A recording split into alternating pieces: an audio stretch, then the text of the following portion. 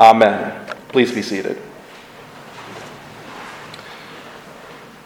The circumstances that surround John the Baptist's birth only pale in comparison to Mary's virgin birth of Jesus. Now, in those days, it was customary to name the son after the father. And so it would have been customary to name the son of Elizabeth and Zechariah after his father. But when it came to name the child, Elizabeth insisted that his name be John. And the father, whose voice was made mute because he did not believe the angel's message, that in his old age he would have a son born to him, he too made signs with a tablet and wrote, "His name is John." Shakespeare famously wrote, "What's in a name?"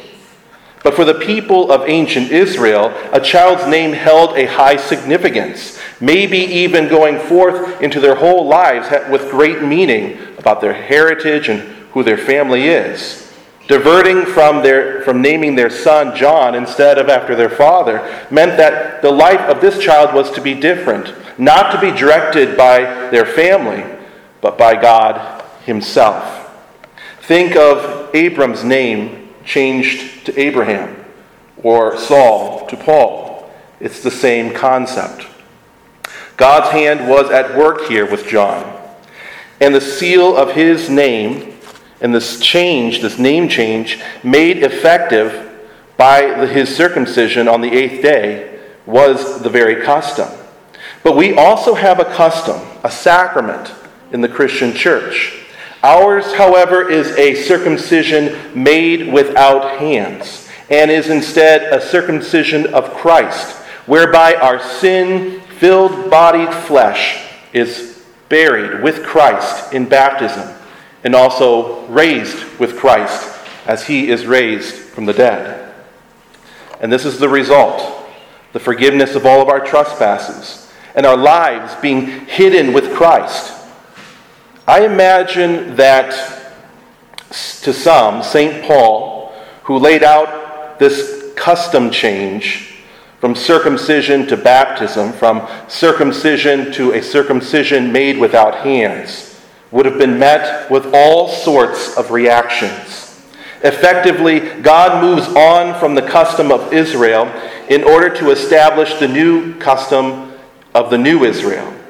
Not the country, but the status of Jews and Gentiles who together believe in Jesus. Baptism takes on the role of bringing all who believe under one name, the triune name, Father, Son, and Holy Spirit. Luther's fourth question proposed in the Small Catechism on holy baptism then takes on a deeper meaning. What does such baptizing with water indicate?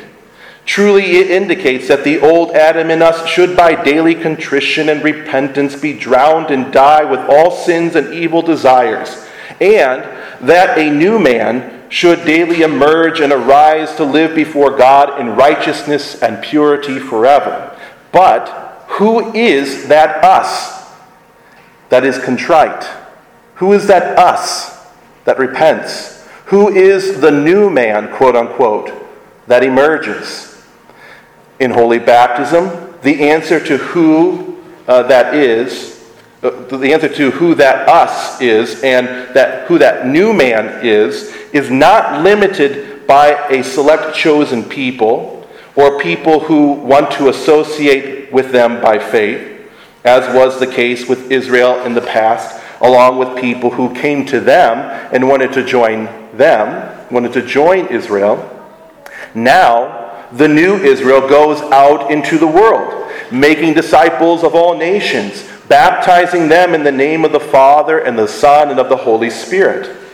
And baptizing in God's name means that our names change on the day when we receive the circumcision made without hands, and are made now by the circumcision of Christ, baptized by water and the Word. Again, St. Paul writes about this exchange from circumcision to baptism and what it means to be renamed as Christian or as one belonging to the new Israel. To the Romans, he explains baptism as a burial. Think of your sins being drowned.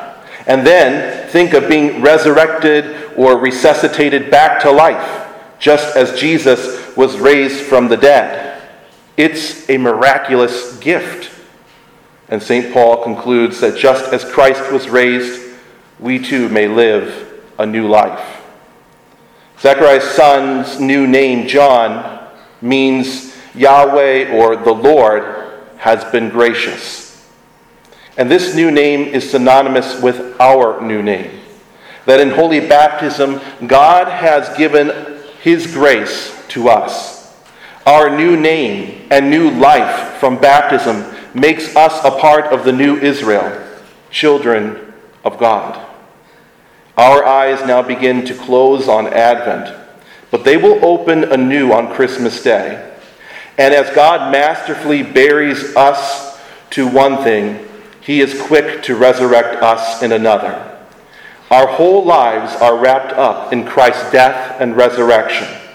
So all we have to add to God's gift of new name and new life, a new birth, is Amen.